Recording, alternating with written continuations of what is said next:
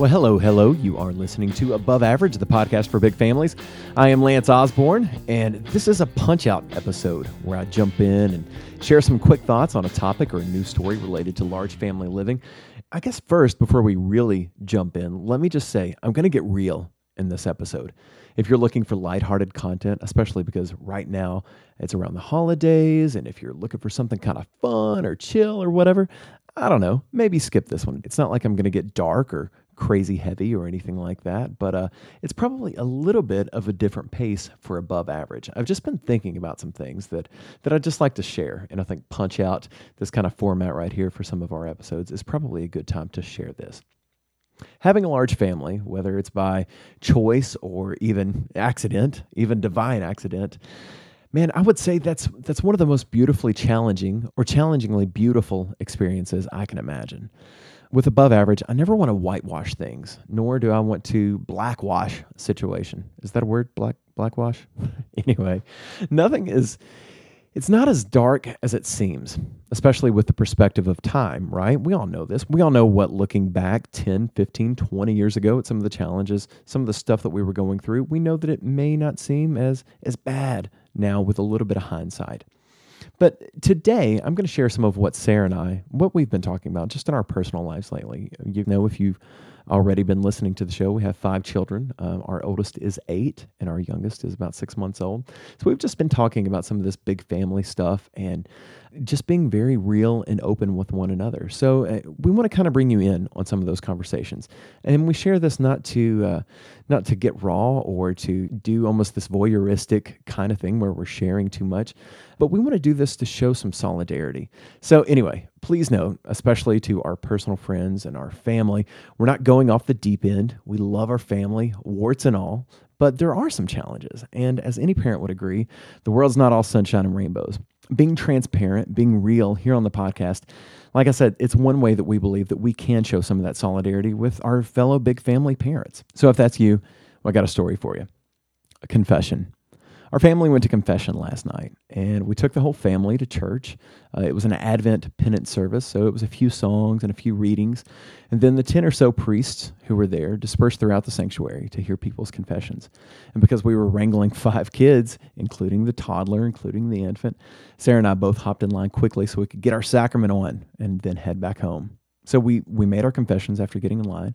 And I guess a quick note, if you're not Catholic, in the sacrament of confession, also called penance or reconciliation, we speak our sins, we confess these sins, at least the big ones, and openly commit to turning away from sin and doing better. And there's deep grace associated with this. And for me personally, I get some really, really good vibes. It's an incredible opportunity. You just wipe the slate clean, you rebalance your priorities. So I want to talk about the feelings before that confession, though, before we hit the reset button. Without getting too personal here on the podcast, Sarah and I talked about our confessions on the way home. Nothing in explicit detail. There are some things that are just between ourselves and God. But we discussed the same topic with our respective priests in the confessional. And it was the feelings of frustration. And sometimes out of that, selfishness with our children specifically. Nothing extreme, of course, not emotionally or otherwise abusive or anything like that, but just really unhealthy and unproductive reactions and emotions. The good stuff. We all know the good stuff about having kids and even a big family, right? The warm fuzzies and cute baby stuff or sweet hugs from your toddler and the awesome stuff that they say out of the mouths of babes and all that. And then in later years, you see their brains grow or artistic or physical talents blossom and develop. You watch your kids make friends, and then they start deepening those relationships. And then even the way their struggles and heartbreaks become such a part of your life that, while not necessarily fun, the feelings of empathy and sympathy you experience as a parent for your kids are beyond compare. As your kids get older, I'm just guessing here, again, our oldest is 8, but I'm pretty sure that time will start flying like a snowball rolling downhill. And we'll become proud of our kids, and you'll become proud of your kids that you've raised. And you'll become proud of their accomplishments. Then you have grandkids, and then much later, hopefully, you have your own walking, talking, thinking legacies surrounding you on your proverbial deathbed. Again, we all know this. This is the good stuff, right? We love our kids. They're so cool. And these are the reasons that we have kids to begin with, all this good stuff. This is the stuff that elderly people and strangers at the grocery store, this is the stuff that they remind us of when they say how beautiful and how wonderful our families are. But it can be hard to keep this in mind. It can be hard to keep the good stuff in mind when you're struggling to make ends meet, paying the mortgage, replacing clothes for the kids or yourself, coming up with tuition, coming up with school fees, fixing the transmission in the van, keeping food on the table. Or maybe you're not struggling to keep food on the table. You're just trying really hard to keep food off the floor and everywhere else.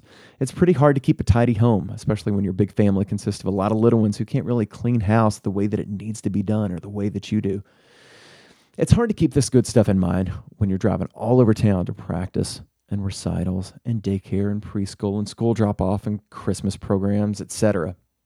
You'd really like to just do your own thing, to be able to do your own thing. Wouldn't it be nice to do happy hour with the guys at work, or just go walk around Target, or go to the gym without any time constraints or stresses? This is the stuff that I'm thinking about. And if you're not thinking this, then I guess more power to you. But this is some of the stuff that Sarah and I have discussed. It's hard to keep the good stuff. It's hard to keep all the good stuff, the stuff that we can recite off the top of our heads when we need to be that perfect parent, when we need to say the right thing to somebody. It's hard to remind yourself that this good stuff really does outweigh the bad. When your single friends or your friends without kids can pick up and go and do whenever, whatever they want, or that their house stays clean for longer than 2 seconds, or that they do less laundry in 3 weeks than you did today. It's hard to remember how good that stuff is when you see your friends with just a couple of older kids and they're out of that kid fog. They haven't changed a diaper in years, and they're planning their next vacation. They're going overseas, or maybe this weekend they're just going to pack up and go backpacking in their little Subaru or something. It's okay. So back to confession. These feelings, and let's call a spade a spade. Sometimes this is envy. We want to be where others are, or we just want others to know what it feels like to deal with cleaning up puke from one kid while praising another for getting an A in class, and while thinking, what in the world we're going to fix for dinner tonight, all at the same time. Or if it's not envy, sometimes this is just plain selfishness. We can call it selfishness as well. We want more time to ourselves, or even with our spouse, alone. Alone time is good and well, but if you've maybe daydreamed too much about a life without kids, maybe it is self-centeredness rearing its ugly head. But I am saying, I suppose to myself and to my wife and to anyone else in our shoes, it is okay to admit that parenting is hard. It's frustrating. It's often not fun. It's often without reward, certainly immediate reward. All the good stuff that I talked about earlier, so much of that is years on down the road for a lot of us.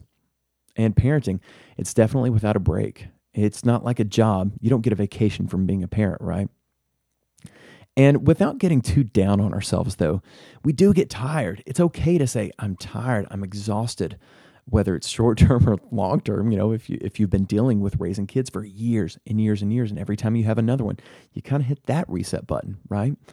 We start looking for some kind of light at the end of the tunnel, and then we stare at our youngest and calculate how many days until they're out of the house, or at least calculate how many days until they're out of diapers.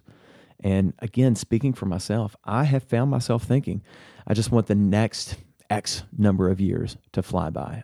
I'm ready for that next step, that next process in parenting. But then just as I say that, the guilt of wishing my life away, or worse, wishing away my kids' childhoods, it kicks in. And we can get stuck in this thinking. We love our kids. We really do.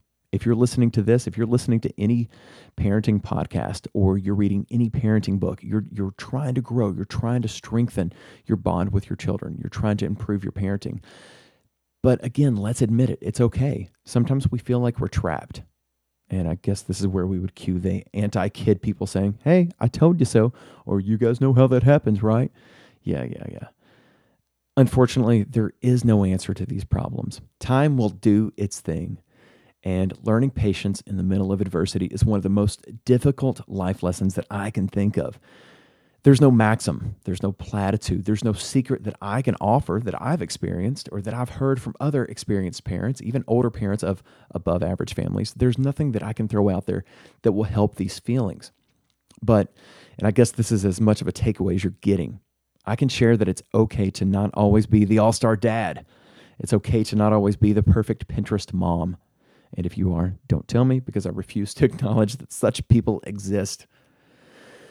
Now, all that, so let's acknowledge that it's okay to be tired. It's okay to not be perfect. Let's be careful with the coping mechanisms that we've come up with. Don't let something like alcohol or maybe gossip or other unhealthy outlets control you. And also avoid getting angry at your kids or letting jealous thoughts fester or taking some of this stuff out on your spouse. This is where Sarah and I, for us, we feel like those natural tendencies, those natural emotions, when they're not checked, they can become sinful. So that's where confession kind of comes back into play for us. But beyond that, again, I think the biggest help here is simply knowing that others have been where you are. It's okay to have these emotions. It's okay to feel really, really super frustrated, and certainly take solace in the fact that others have been there. Others are there right now. Who knows how many other parents are dealing with similar frustrations in families, big and small, regardless of what you see on social media, regardless of what you read in a book, regardless of what you talk about with other parents. My wife and I, Sarah and I, we love our kids so very much. And we're happy our family is who we are. We wouldn't change a single thing, even the hard lessons we're learning as we go along. If you've enjoyed this or if you've gotten something out of this, please let us know. You can email us over at theaboveaverage@gmail.com or let us know on our Facebook page. Or if for some weird reason this is the first episode that you've listened to of Above Average of our podcast, you can go listen to more episodes over at aboveaverage.show.com. This has been episode 32. If you want to see the show notes for this, you can go to aboveaverage.show.com/32. All right, you guys hang in there. If you were listening to this at the time of release, it is the holiday season. Things are in full swing. Enjoy it. Take a deep breath, whether you're frustrated or not. Try to enjoy it with your kids. Try to enjoy it with your spouse. And I guess that's about it for this one. Thank you so much for listening, and thank you for being above average. We'll see y'all next time.